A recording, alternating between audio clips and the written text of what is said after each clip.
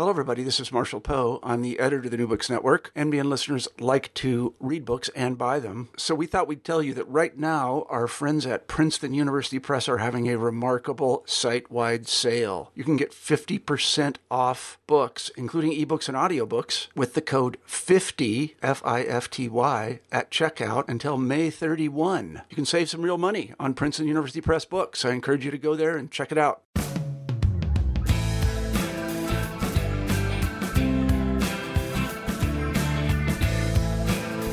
Hello, and welcome back to New Books in Environmental Studies.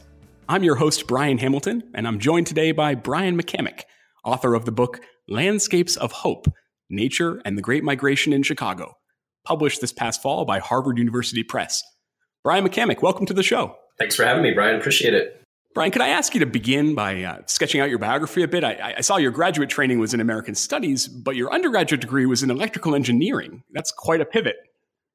It is quite a pivot. Through a series of internships and, slogging through courses with problem sets, I eventually realized that I was not cut out to be an electrical engineer. But fortunately, Purdue, where I did get that electrical engineering degree, does have some great American Studies faculty. And I think I was one of the few engineering students who willfully looked for classes outside of the engineering curriculum. And I took courses primarily in the English department, but also in the history department, philosophy, and sort of cobbled together an American Studies minor and actually got an English minor in undergrad. And it was those relationships that I built, again, primarily with faculty in the English department at Purdue, Bob Lamb, who's still there, Kip Robish in the environmental humanities, that I parlayed that into a master's in American Studies at Purdue, where I ended up writing my master's thesis on evangelicals' stances towards climate change policy. And this was in the pre-Obama era, during the era of Bush, when it seemed like maybe there were some left-leaning evangelicals who could have some influence on climate change policy. And then eventually, ended up at Harvard doing American Studies. And always knew that environment was sort of my central research interest. And it wasn't until, taking the graduate courses at Harvard that I ended up deciding that eventually, my interests would coalesce around the intersection of race and the environmental humanities. So I do consider myself primarily a historian these days, but definitely my training is in American Studies. And I think that comes out in Landscapes of Hope, especially in chapters, mainly in chapter 3, I guess, dealing with Richard Wright and some other figures of the Chicago literary renaissance, primarily in the 1930s. So still leaning on that American Studies training, but increasingly considering myself a historian. Do you know how you came to your environmental commitments and interests? That's a good question. I've been asked that before, and the best I can do is think back to my childhood. I actually grew up in West Lafayette, Indiana, so I was a townie in undergrad, and remembering my parents, just sort of that white middle class approach to environmentalism, always vacations to national parks and state parks, recycling, things like that. And I have this vivid memory of going out with my dad to water new trees that were planted in the city, volunteer work, taking these massive, or what seemed like massive jugs of water when I was 7 years old or so, and watering these saplings out in the city. So that kind of engagement, I think, through my parents is what eventually led me to seek out environmental literature and environmental history classes in undergrad, but then also into graduate school. Well, let's get into the book then. You've titled it Landscapes of Hope, and playing off of the title of Jim Grossman's 1991 History of the Great Migration in Chicago, Land of Hope. And scholars deploy the term landscape in so many ways, at so many scales, and they often kind of use it figuratively. But in your book, you often mean it to describe specific, tangible spaces, places that one can point to on a map. And the first landscape of hope that you present to your readers is Chicago's Washington Park on the south side. Could you take us there and kind of help us understand how it fits into your story and the argument you're making? Yeah, of course. So Washington Park evolves into the center of African American culture by the late 1920s and early 1930s.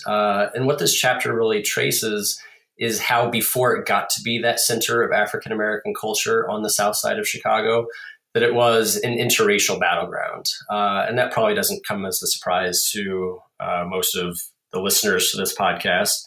But when Washington Park was designed by Frederick Law Olmsted and Calvert Vaux in the 1870s, they were just coming off the design of New York City's Central Park.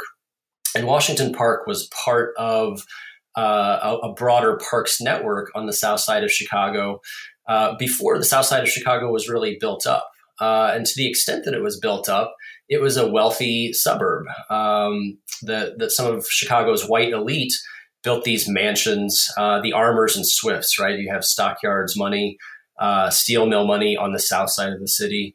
And at this period in the 1870s, Olmsted and Vaux are thinking about designing parks primarily for those white elite, although they had designs on how that park space would be used by a broader swath of Chicago's middle and working classes. So they designed Washington Park in conjunction with the Midway Plaisance that connects it to Jackson Park that lies along Lake Michigan. And altogether, this park system is larger than Central Park. If you add up the acreage of Washington Park, Jackson Park, and the Midway Plaisance, and people may be familiar with the Midway and Jackson Park for the role it eventually plays in the 1893 World's Fair in Chicago.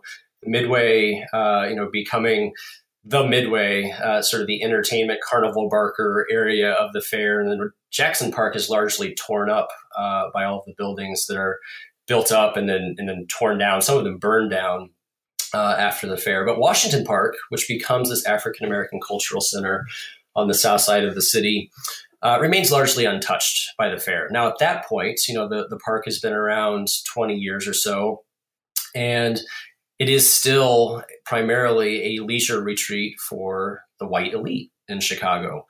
And that begins to change with the Great Migration around World War I. So I date it from 1915. The Chicago Defender, the preeminent African-American newspaper, not just locally in Chicago, but nationally, declares a Great Migration Day in 1917. So some consider 2017, the year the book came out last year, to be the centennial of the Great Migration. That begins to change the equation as to who is seeking out leisure in some place like Washington Park, this massive 371 acre green space. And by this time in 1915, it's plopped down in the middle of what has become rather densely built city. So to the east, you have the University of Chicago. To the west, you have a little bit further north of Washington Park, the stockyards and all of the residential areas that build up around there. And the Black Belt historically in Chicago starts further north from Washington Park, really about 40 blocks further north. A lot of migrants would disembark at the Illinois Central Station at 12th Street. And Washington Park starts at 51st Street. So that's a space of about 5 miles. And the Black Belt, as it grows, as migrants continue to stream into Chicago, Chicago has an African-American population of just tens of thousands in 1915 when the Great Migration gets underway. By the time you get to 1940, when I end this story, more than 250,000 African Americans call Chicago home, and the vast majority of those call the South Side of Chicago home. So as their residential area continues to expand, all the while constricted by the things that Jim Grossman talks about in Land of Hope, restrictive covenants. By the time we get to the 1930s, redlining and racial violence, right? The Black Belt is creeping ever closer to Washington Park. And that means that African Americans are ever more seeking out leisure there and saying, as equal humans, we came to Chicago in search of the sorts of rights that we were denied in the South, in the Jim Crow South.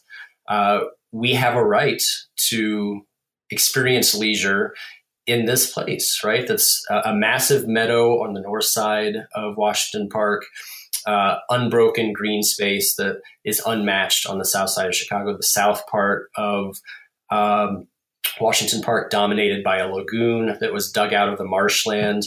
And it's all pretty much as Olmsted and Vaux had designed it, again, untouched by the 1893 World's Fair. And as Chicagoans, their residential areas creeping ever closer to Washington Park, seeking out recreation there, it becomes a locus of racial violence. You see this as early as the 19 teens, certainly even before, but there's a tipping point, and you see this not just in Chicago, but in Great Migration destinations across the North.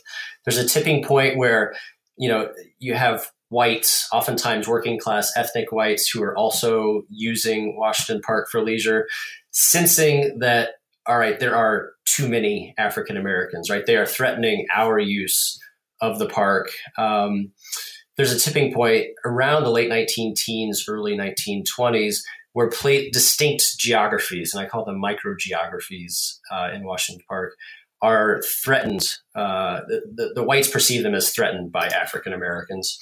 And the lagoon on the southern portion of the park is a prime example of that.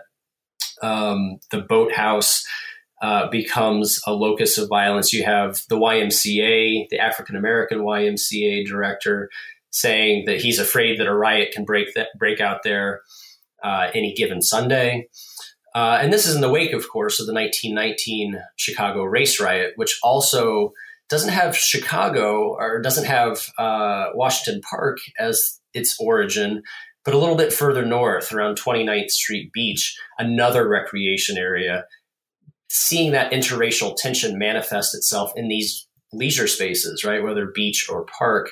The YMCA director is concerned just a few years later that we might have another 1919 riot on our hands based on the interracial tension that you have in some place like Washington Park. So it becomes a recreation area for African Americans as they are basically fighting for their civil rights, saying that we are taxpayers in Chicago. We have a right to this space. But what I'm trying to get at in the book, and one of the broader arguments in the book, not just in this chapter, but overall, is that if we see spaces like Washington Park, spaces like 29th Street Beach as exclusively spaces of interracial struggle, as spaces of environmental injustice, right? Working class, middle class whites actively trying to preclude African Americans from those spaces. What we risk is obscuring the reasons why African Americans wanted to recreate in those places in the first place. And that's an argument similar to what Colin Fisher has made in some of his writing. He's got a great book called Urban Green on Chicago and writes about some of these issues as well, not just for African Americans, but working class ethnic whites. What I want to get at is uncovering why African Americans wanted to recreate in these spaces. And I contend that it's not just about a struggle for equality, right? That there's something about retreating to nature through leisure that is part of the promise of the Great Migration that they are struggling to realize, right? Because they were precluded from realizing those relationships with nature, oftentimes in the Jim Crow South, so that nature itself becomes significant in a place like Washington Park. Yeah, and how different is our African Americans' ideas about retreating to nature and their kind of what we might call today environmental imaginaries? How different are those from those of rich and poor white Chicagoans? Well, the first thing I would say is that there is, the full spectrum of class within the African American community. So one of the things I do in this chapter and other chapters is talk about the way that working class African Americans, your average stockyards worker, right, who is slaughtering God knows how many pigs a day, your average steel mill worker, who is sweating it out in a job that is inherently physically dangerous.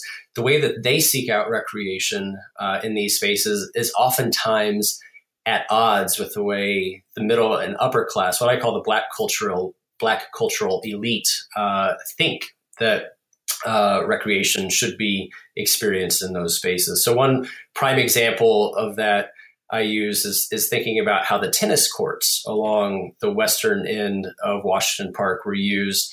And you see article after article in the Chicago Defender in this period, which is sort of the bastion of middle-class African-American thought, the Black cultural elite, race uplift, all of these ideas about respectability, about how we should behave, casting aspersions on working-class African-Americans who are trying to play tennis in their overalls, right, in their work clothes, or perhaps using the tennis courts and other spaces in Washington Park to play music. And you have African Americans, the Black cultural elite, looking at these working class African Americans and saying, basically saying, look, we can't have this sort of minstrel show going on, especially when this is a period of racial transition in the residences surrounding Washington Park. So they're definitely worried about the white gaze, right, of middle class whites and what they think of a working class African American worker playing the banjo, right, in Washington Park. It's sort of perpetuating what the Black cultural elite fears is perpetuating stereotypes. So that said, a lot of the cultural pathways and cultural patterns of recreation are very similar if you compare across races, right? The working class African Americans playing baseball with working class whites. That's not to say that there isn't racial tension, right? But baseball is certainly a sport and an activity that is a point of commonality across the races. And you could say the same for fishing, right? There was an active fishing season in the Washington Park Lagoon. And of course, it's the lagoon is stocked by the Chicago Park District, or what was that then the South Park Commission. So it's not the same as African Americans, fishing in the South in a stream or a pond, right? Where more than likely it's not stocked by some recreational authority. But what I try to point out is that there are unique ways in which African American migrants are able to translate the sorts of relationships with nature that were built throughout the Jim Crow South and even dating back to slavery, translate them to an urban environment and show how this migrant population is becoming modern by retaining those Southern roots and modifying them, right? So fishing in the Washington Park Lagoon and translating that sort of activity from the South to the North. The same could be said for baseball. Baseball was hugely popular in the South at this point, but it would have been nothing like baseball was played on the Washington Park Meadow in the northern portion of the park. Washington Park Meadow is large enough to have 20 baseball diamonds functioning simultaneously, right? So the scale of these activities and the sorts of cultural connections, the cultural solidarity that can be built in a place like Washington Park is unmatched in the South. Yeah, and you say it's something that kind of characterizes these landscapes of hope is this hybrid north-south kind of recreational culture that you find in all of them. And after you look at Chicago's urban green spaces in the teens and 20s, you then expand out your geographical scope and find, as you put it, in Black Chicagoans in unexpected places, namely resort communities and summer camps across the upper Midwest. And these two, you say, are landscapes of hope with this hybrid north-south culture. And tell us a bit about these places. Sure. So as you said, that second chapter is called Black Chicagoans in Unexpected Places. I'm shamelessly or sort of paying homage to Phil Deloria's Indians in Unexpected Places there. And one of the key arguments of the book is that in order to understand how Black Chicagoans become modern, we need to move beyond the bounds of the city, because the narrative set up by not only historians, but cultural producers within the African American community, like Richard Wright, the author of Native Son, is one of the primary foils in the book for me. In order to understand the African American experience, we need to go beyond the bounds of the city, because that way we can understand African Americans as not merely or not restricted to the bounds of the city, not completely bound by the strictures of things like restrictive covenants, exploitative labor conditions that leave them less able. I grant that they're less able to venture outside of the city. But they are able to venture outside of the city and to experience nature, not in the constructed landscape of some place like Washington Park, not in the landscape that Olmsted and Vaux painstakingly designed, right? But in more natural, albeit constructed spaces like the Forest Preserve District surrounding Chicago, like Idlewild, the preeminent African-American resort, which is in Michigan, and in youth camps is another primary site that I examine in this chapter, and then trace their evolution on through the Depression in a later chapter. Youth camps like Camp Hammonds, which was primarily for working class African-American women employed by the stockyards and other major employers on the south side of Chicago, as well as camps like Camp Wabash, which was the segregated YMCA camp that was established in southwestern Michigan. And again, those places are important because it challenges, I think, our notions of what a migrant's life was like in the 19-teens and 1920s. And if we go to some place like Idlewild, right, you can examine someone, and I do examine someone like Jesse Binga, who was at least at one point, the most wealthy African-American, one of the most famous African-Americans, who had built his fortune in Chicago in the banking and real estate industry. He ended up losing it all when the market crashes in 1929 and dies a pauper. But at this point, during the onset of the Great Migrations, the Black metropolis is constituting itself. The wealth that Jesse Binga is amassing wouldn't have been amassed without those tens of thousands of migrants streaming into the south side of Chicago, depositing their savings in his bank. And by the same token, Robert Abbott, the editor of the Chicago Defender, would not have made his name, at least not nearly as greatly, right, without African Americans buying his newspaper in droves. And with that wealth, one of the things that Jesse Binga and Robert Abbott and countless others that I trace do is retreat to rural nature resorts like Idlewild in Michigan. Idlewild was founded in the 19-teens, roughly simultaneously, contemporaneously with the Great Migration. And one of the things I argue about the significance of that resort town is that it gives the Black cultural elite a place to retreat and to experience nature without the strictures of without the strictures of restrictive covenants, without the threat of race violence. But also one of the things they're trying to do is get away from the working classes, right? I talked about the African-American working classes. I talked about, the way the Chicago Defender casts aspersions on working class African-Americans and their leisure practices in Washington Park. Well, that cultural divide, the Black cultural elite don't have to worry about that in Idlewild. So it's a pure as escape as possible. And, they are retreating to these resorts, much like the white elite are retreating to these resorts in this era. Enjoying canoeing, enjoying hiking. You have the author Charles Chesnutt talking about how much he loves to fish in the lake at Idlewild. So it really is this sort of idyllic, natural experience. But one of the things I point out is that African Americans, as African Americans, are never able to fully escape the realities of what they face, primarily in the city, right? So the anecdote that I open up chapter 2 with is Jesse Binga away at Idlewild, enjoying this retreat with his wife, and he gets a telegram that his home on the south side of Chicago, incidentally, well, I argue not incidentally, but right across from Washington Park, right? He overlooks those tennis courts I was talking about. His home had been bombed for the umpteenth time. I think over the course of over the teens and 20s, his home is bombed 7 times.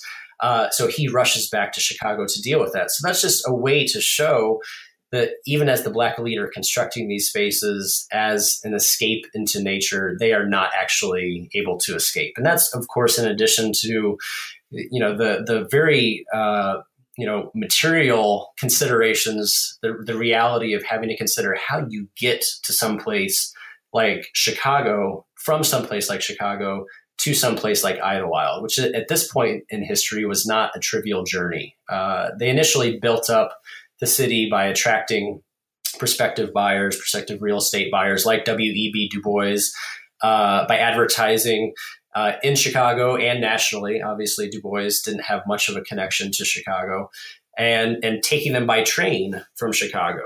And now as automobiles become more prevalent in the 1920s, more and more folks who are retreating to Idlewild are driving. But then, of course, you have to consider, where do you stop alongside the road in areas that are almost exclusively populated by white people, right? If you're driving from Chicago to Michigan, and dealing with that potential for racial violence, the threat is something that the Black elite had to consider. So even though places like Idlewild were framed as an escape, I would say, the unique thing that African Americans, even as they are trying to retreat to nature, much like the white middle and upper classes are trying to retreat to nature to escape this heaving urban giant that Du Bois talks about as he himself escapes to Idlewild. The unique thing, right, is that they are never fully able to escape the racial discrimination that they confront in the city. So that's the Black elite. Now, of course, the vast majority of Black Chicagoans were not of the Black cultural elite. They were working classes, working as domestic laborers, working in the stockyards, both men and women working in the stockyards, working in the steel mills. They were the engine that was making Chicago go, and primarily that population is not able to retreat to a resort, right? They don't have the money. They can't get the time off work. And the Black cultural elite knows this, but thinks it's vitally important to give something of that experience to the working classes. And that is how I transitioned to an exploration of the way the Forest Preserve District surrounding Chicago functioned. You have overnight YMCA and Boy Scout camps cropping up there. You even have African Americans setting up their own camps in the Forest Preserve District, but also these further flung camps, and Camp Hammond, as I mentioned, in Northwest Indiana, and Camp Wabash, which eventually becomes Camp Arthur in Southwestern Michigan. These are camps, these are areas that are primarily administered by the Black cultural elite. So college trains folks who are getting jobs through the YMCA and other social organizations like that, and searching out ways to give that experience of a rawer form of nature. And, as environmental historians, we know that these areas, particularly of northern Michigan, were not, first nature, as Bill Cronin says. This was the cutover in the late 19th century, virtually deforested, and at this point in the 19-teens and 20s, just beginning to come back from that, right? Transitioning from an industrial extraction economy to a leisure economy. And those patterns accelerate during the 1930s with the New Deal that I write about the Civilian Conservation Corps in the last chapter. But this was a nature, right, that African Americans were far, far from when they're living in the tenements on the south side of Chicago. So the Black cultural elite is searching for ways to bring African American youth primarily to these natural places. And I argue that in and of itself, right, the significant investment that the segregated African American YMCA makes into some place like Camp Wabash signals just how important nature is to African Americans in Chicago. And you see the Black cultural elite saying this again and again and again. So one of the things that I try to get to, and one of the challenges, of course, as a social historian, is how we get to the perspective of the working classes, right? You get a lot of documents that are from the perspective of that Black cultural elite, right? They leave behind reports that make their way into the archives. University of Illinois Chicago has the YMCA archives. So you have to read between the lines. But, I also did a little bit of oral history with some folks, some of whom have since passed away since I did the original research for this book, but trying to get at the experience of places like Camp Wabash. And the conclusion that I come to is perhaps not terribly surprising, is that when you put a bunch of 9-year-old kids and older out in the middle of nowhere for a week who are accustomed to the city. Some love it and some hate it. I think some really take to going on long hikes, fishing in remote places, doing the kinds of activities that were typical of camping, regardless of race in that period. And some absolutely detest being away from home, being away from their friends.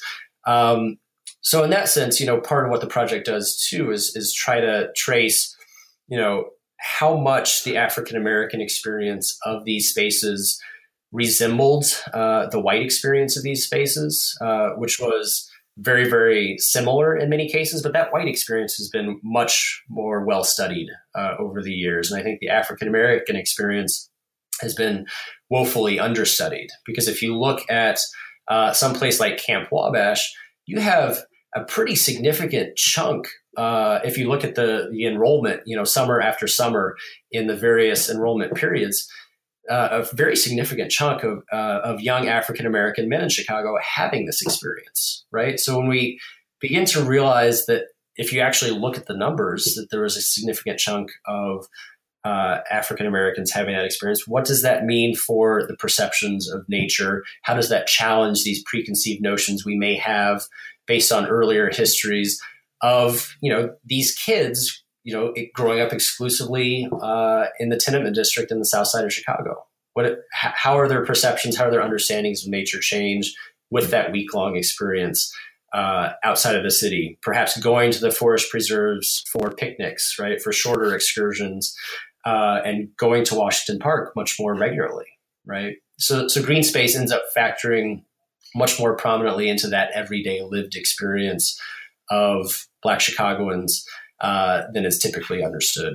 And it's impressive how far you are able to get down to answering that question about the poorest Black Chicagoans when, as you say, the source space is not doing you a lot of favors there. We're lucky to have the defender, of course, but as you put it, it's hopelessly paternalist. Certainly not the voice of the newcomers, right? Not the voice of those arriving in the city. And so, but you do a lot of really, really interesting work and try to get at that answer. In the second half of the book, you return to these camps into Idlewild and even back to Washington Park, and you see how these landscapes of hope have been transformed by the Depression and during the Depression. And for instance, in Washington Park, you find has become an ideological battleground for struggles within Black Chicago, as we're talking about. How did that come to be? Yeah, so by this time, by the market crash in 1929, as the Depression deepens in the early years of the 1930s, Washington Park has become a de facto African-American park in Chicago. That period of interracial transition, of interracial violence and tension has largely passed. Whites, both working class and middle class, have basically decided that they want to make, they do make Cottage Grove Avenue, which is the north-south street that runs on the eastern border of Washington Park, the de facto racial line. And that's a line that separates Washington Park from the University of Chicago and all of the amenities of the University of Chicago, but it also separates Black Chicagoans from Jackson Park. So whites basically decide that they are, and that you see this language verbatim, conceding someplace like Washington Park to African Americans and retreating to Jackson Park. So, part of what I do at the end of chapter 1 is trace how those spaces of interracial conflict begin to shift by the late 1920s. And the period that you're referencing in the early 1930s in Washington Park, it is, for all intents and purposes, with some exceptions. One of the things that I examine is communist organizing in the early 1930s in Washington Park. And that, to some extent, was interracial organizing. But Washington Park, by and large, was an African-American park by the time the Depression hits in 1929 and begins to deepen in the 30s. It's interesting, the patterns you see within the African-American community about developing in that space are both uniting and dividing. So there's a sense in which the common struggle of the Depression unites the African-American community. Jesse Binga, whose home, as I said, is right across from the tennis courts on the western boundary of Washington Park, he loses it all, right?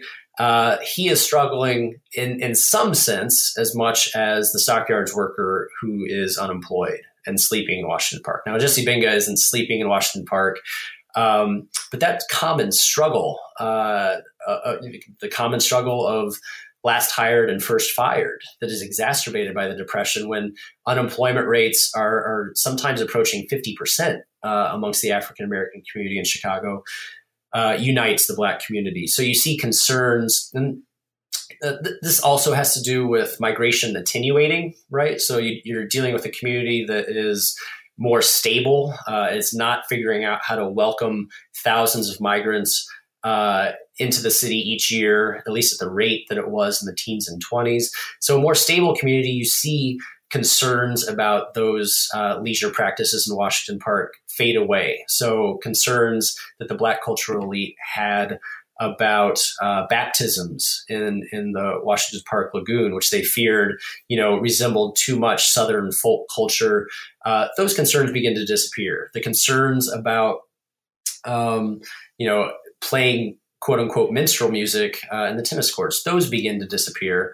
And one sort of what I open chapter 3 with is talking about Bud Billiken Day parade and picnic. The picnic is the culmination of a parade, and that's in Washington Park, and it's a symbol of the community trying to come together amidst this economic and social strife. The first Bud Billiken Day parade and picnic in 1930. It's established by the Chicago Defender, so it's coming from the Black cultural elite. It's coming from the Black middle classes. But with the explicit intent of welcoming those, especially children, who are struggling with the very real economic and social impacts of the Depression, going hungry, right? One of the primary objectives or primary attractions of Bud Billiken Day is the free food that is offered for children. So I begin the chapter with talking about how that was, striving a way that the Chicago Defender strived for community unity in this period. But as you sort of led with in your question, is also a time of disunity. It's a time when the Black cultural elite's cultural authority and certainly economic authority as well is coming under question by entities like the Communist Party, which African Americans not joined in large numbers, but certainly were exposed to the message with soapbox orators drawing thousands and thousands on a daily basis in the early years of the Depression in Chicago. And those communist organizers, some white, but many of them African American, are talking about how the Black cultural elite, these sort of titans that helped define the Black metropolis in the 19-teens and 20s, are bad for the African American community. So calling out folks like Jesse Benga, calling out folks like Oscar DePriest, who was one of the primary targets actually for the Communist Party in this era, saying that, he is responsible for African Americans being evicted by the hundreds, by the thousands, because he's in the real estate industry, right? Now, DePriest obviously weathers this storm. He was the first African-American congressman from the North in the 20th century, but he comes under attack. So it's a period when the Black cultural elite are being challenged from the grassroots, and Washington Park in particular is a primary site of mobilization. And I argue that, it offered advantages that were unmatched by a street corner, by a venue. You have this 371 acre massive expanse that allows for the spontaneous gathering of hundreds of thousands at a time in a way that other venues simply aren't, right? So you see it factoring prominently in the way communists are organizing and other radicals are organizing in the early 1930s. And then what I trace as the chapter wears on is the impact that the New Deal begins to have on these critical cultural spaces for African Americans. And the primary microgeography, the primary locus for that is the pool that was built and opened in Washington Park in 1937.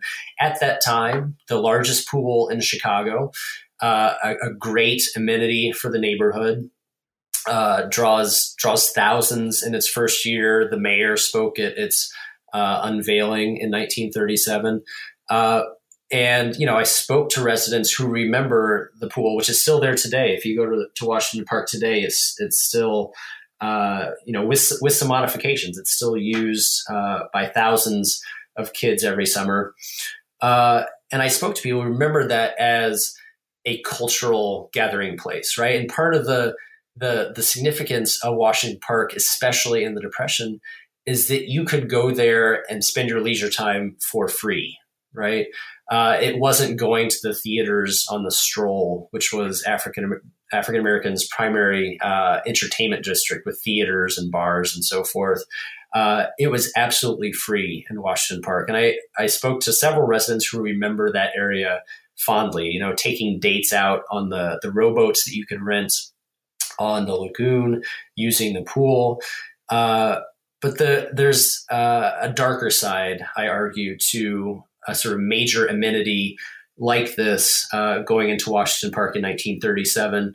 And it's an argument that Jeff Wiltse makes in his book, Contested Waters, right? Because this pool in Washington Park is part of a much wider, much broader wave of pool building, but also recreational infrastructure engagement by the New Deal in the 1930s. And the dark side is that it's in many ways meant to keep African Americans away from Jackson Park, which was still being guarded by middle class, working class whites, meant to keep them away from that lakefront, Lake Michigan access in Jackson Park. And so, the idea being, if we have an amenity, the biggest swimming pool in Chicago at this time, if we have an amenity like that in what is, by this time, certainly by 1937, a de facto African-American park, why would African-Americans need to venture outside of their neighborhood, right? So it sort of redoubles and reinscribes these patterns of segregation in a sinister way, even as it is offering African-Americans a cultural gathering place. So I make similar arguments about the way other infrastructural developments factor into even more working class and poor areas of the Black Belt in Chicago, a little bit further north of Washington Park. The further north you go in the Black Belt, by and large, the more working class the population is. Fighting for a pool in some place like Madden Park, which it factors into the tail end of my story in chapter 1, again, about the Black cultural elite fighting for recreation spaces for the working classes. We get to the 1930s and they want a pool in Madden Park as well. And they get one, a fraction of the size of the one that goes into Washington Park. But again, Madden Park is a de facto African-American space.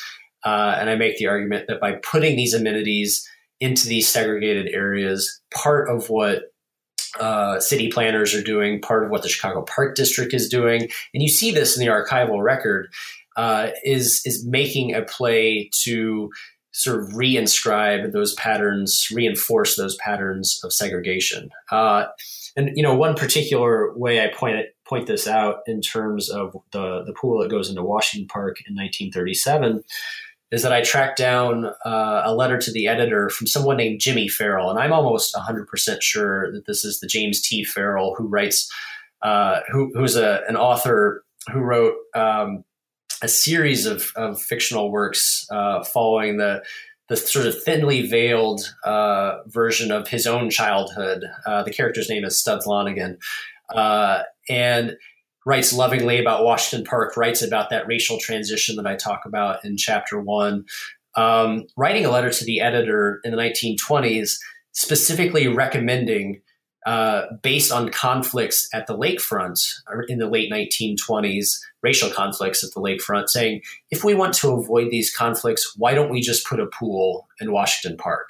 So less than a decade later, you have, with the infusion of funding from the New Deal, Jimmy Farrell's recommendation finally coming to fruition.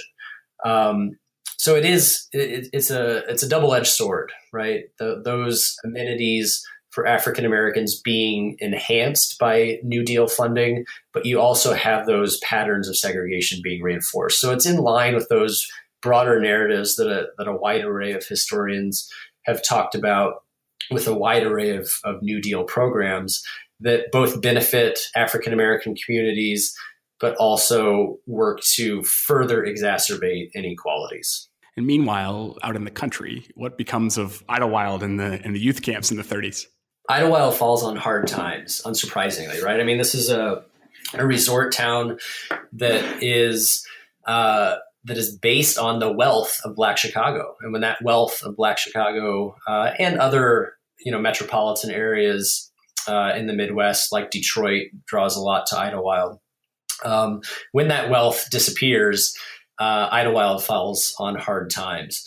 So in the early 1930s in particular, those darkest days of the Depression, you see a lot of concern in the newspapers in Lake County, Michigan. And that's one of the primary archival source bases I use there, saying, look, they're trying to put on a brave face, but people just aren't coming to Idlewild like they used to. I mean, if you think about, again, someone like Jesse Binga, right, the wealthy Black banker, he's got a lot of other problems to worry about without being able to retreat to a resort. So Idlewild falls on hard times.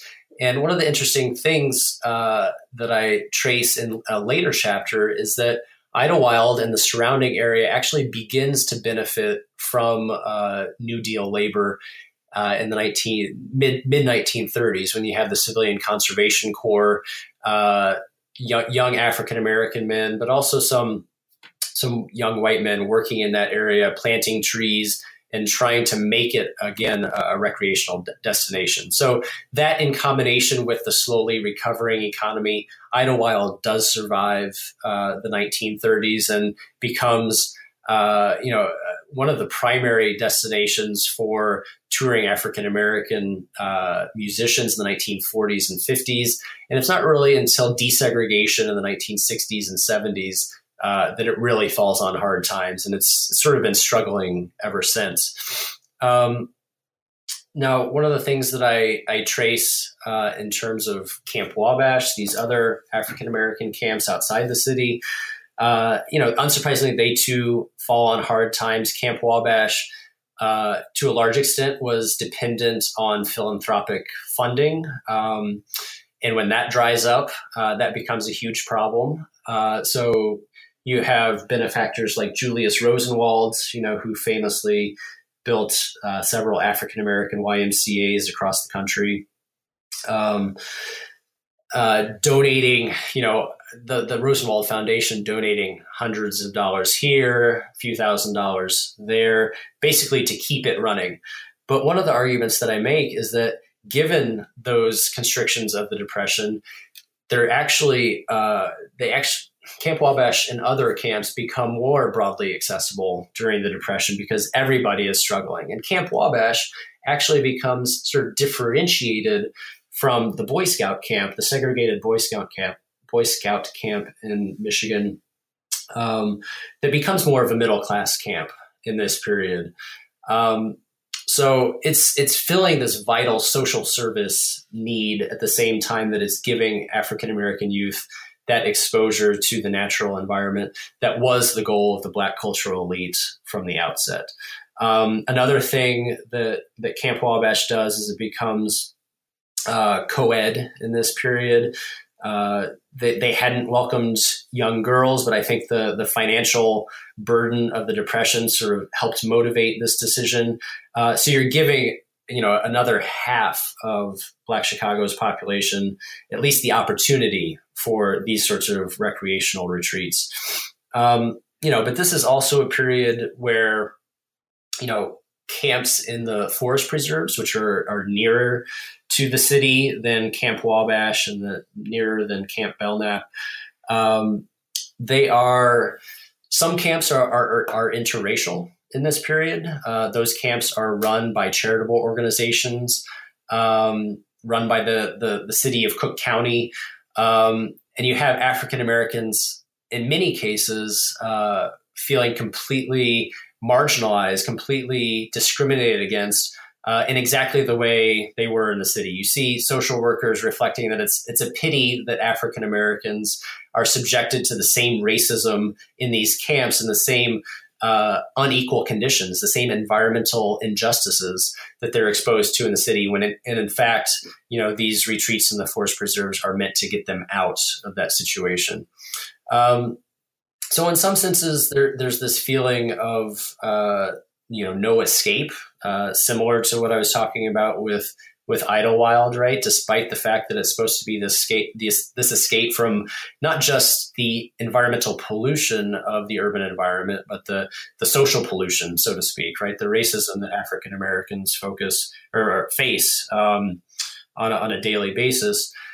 But there's also a sense of perseverance as well, because these institutions do survive and end up flourishing into the 1940s during the second wave of migration. Yeah, and in your final chapter, you pull in the Civilian Conservation Corps into the story. And unlike some of the other topics that you look at, the CCC is something that environmental scholars have thought a lot about. But how does looking at its work through the lens of the Great Migration add to or challenge what we already know about how the CCC shaped Americans' relationships with the land in this period? Yeah, so that last chapter about the Civilian Conservation Corps is sort of an outlier, because in the rest of the book, I primarily talk about the way African Americans experience the natural environment through leisure. And in this chapter, I'm really examining how they experience that environment through labor. And the unique thing about the African American experience in the Civilian Conservation Corps,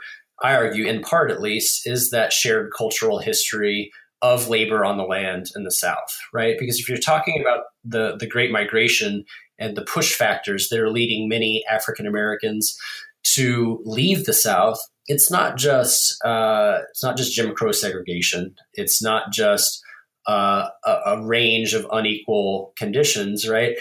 It is in part that grueling labor on the land that goes back through slavery. So the sharecropping and tenant farming system, not all African Americans, not even a majority necessarily of African American migrants to Chicago, had that tenant farming and sharecropping experience. But many, had those connections, those familial connections, and certainly knew people who did. And they're trying to escape those exploitative labor conditions. And the interesting thing about that population in the 1930s, and thinking about how you end up with 250,000 African Americans nationwide serving in the Civilian Conservation Corps, and is significant, I think more significant than's been realized before. You did say, and rightly so, that a lot has been written on the Civilian Conservation Corps, but not nearly enough, I think, on the African American experience in the CCC. And sort of like the camp situation, the youth camp situation, I think more than is commonly understood, a significant chunk of Black Chicagoans, of those eligible young men, served in the Civilian Conservation Corps. And what you have is a generation of young men who either came to Chicago as young children and maybe had some distant memory of, relationships with the land through labor, through their parents, through aunts, uncles, what have you. Or in some cases, some of the Civilian Conservation Corps companies are formed of World War I veterans. Some of them have likely a more direct experience with labor on the land.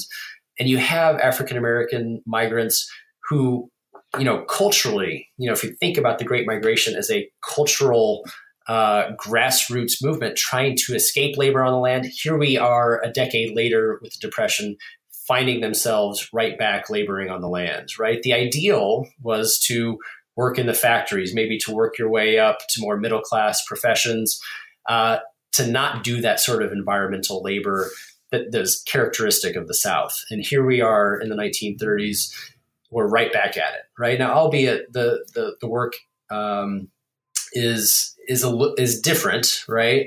But in many different in the sense of, being your overseer is someone from the federal government.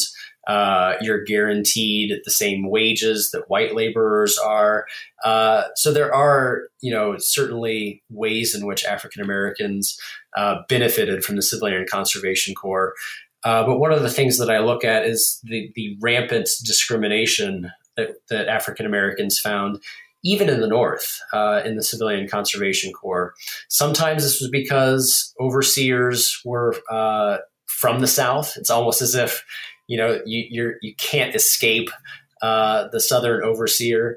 Even generationally speaking, right? The Southern overseer that your mother or father tried to escape in the South, or the landowner, right? If you were a tenant farmer or sharecropper, trying to escape, right back here, commanding you as you're digging ditches and draining marshland in the North, finding the same sort of rampant discrimination in that grueling environmental labor. So white enrollees given much more skilled tasks, given much less physically demanding tasks. And the African-American enrollees, you see this in one of the key sites that I examined in the Skokie Lagoons, which is just north of the city of Chicago. African-Americans given the most grueling labor. So literally digging lagoons out of marshland. You see, I have pictures in the book of them, wading knee deep in the mud in the late winter, early spring. And meanwhile, you see commanders saying, you know what, it's because white commanders, you see them saying it's because African-American enrollees are better cut out for this work. We're saving the more skilled jobs of grading the land and so forth for the white enrollees. And you look at images of African-Americans working the Civilian Conservation Corps, whether it's in the Skokie Lagoons or whether it is in downstate Illinois, working with farmland, whether it is planting forests in northern Michigan. These are other sites that I examine in the chapter. You look at the images of them working in these environments, and many of them are very reminiscent of the Jim Crow South. There's one picture in particular that I'm thinking of a company of African-American enrollees working in a drainage ditch in the Skokie Lagoons. And you have a white overseer literally above them, right on the crest of the ditch, looking down at African Americans standing in knee-deep water. And it's those kinds of optics, those kinds of racial, power imbalances that, are very redolent of the South. So, one of the things I do in the book more broadly is trace how African Americans, certainly with a great deal of agency and empowerment, translated environmental practices, leisure practices, and labor practices to a northern environment, but were at every turn constricted by racial discrimination in a way that is not too different in some cases from what they experienced in the South, right? So you have, de facto segregation in the North. You have signs posted in the forest preserves and elsewhere saying this is a Negroes only area. This is 31st Street Beach. The Chicago Recreation Commission in this period said, explicitly said in their advertising materials that 31st Street Beach was a Negroes only beach. So even though the North is a de facto rather than de jure segregation situation, the reality of African Americans on the ground, their everyday lived experience, and thinking about how they were constricted in certain spaces, how they had to risk interracial violence, how they had to risk racial violence when they ventured outside of those spaces. Much of that is redolent of the South, and you see that come through in the Civilian Conservation Corps chapter and at the end of the book. Well, selfishly, before we go, I have to ask, after you wrote such an exciting debut book, what's next on your plate? Well, to be honest with you, I haven't gotten too deeply into it, although Lake Forest College has blessed me with a pre-tenure sabbatical leave this semester. And I'm taking a research trip out to the Sierra Club archives in Berkeley. And I'm hoping that becomes part of a larger project in which I examine how exactly and why exactly environmentalism became or remained a middle class and white movement in the late 1960s and the early 1970s. So I'm really interested in this period around the first Earth Day in 1970, when you have Gaylord Nelson, right, who organized the first Earth Day, explicitly saying in his Earth Day address that environmentalism needs to be about the anti-Vietnam War movement. It needs to be about anti-poverty. It needs to be as much about children and facing rats and garbage in the ghetto as it is about wilderness spaces, right? So I'm interested in why that is a path not taken. So obviously this most recent book just came out, and this is a project just in its infancy. And, other scholars have written on this time period. Adam Rome and other folks have done great work. I think there's still more to be said about how race factors into this moment. So I'm still working at the intersection of race and environment, but transitioning more explicitly to environmentalism in the post-World War II era. So, I'm interested in situating, I think Chicago is still a very rich, place to examine these issues, situating Martin Luther King's Poor People's Campaign and the Chicago Freedom Movement in the late 60s in a more explicitly environmentalist discussion. If you think about the kinds of housing conditions that he was challenging on Chicago's South Side, of course, the sanitation workers strike, people put that in conversation with environmentalism.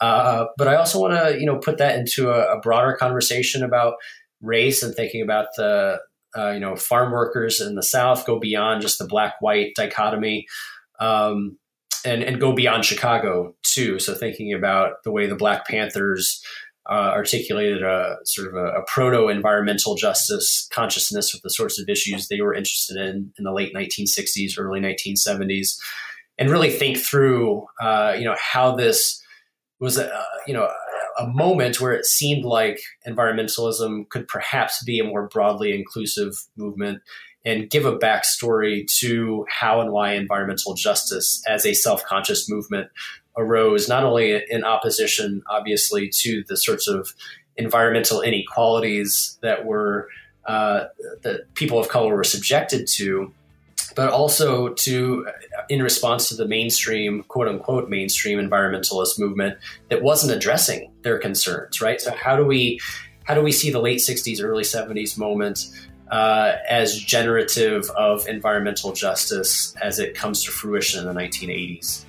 Wonderful. Yeah, those are such crucial questions, and I'm really glad you're on the case. So, thanks.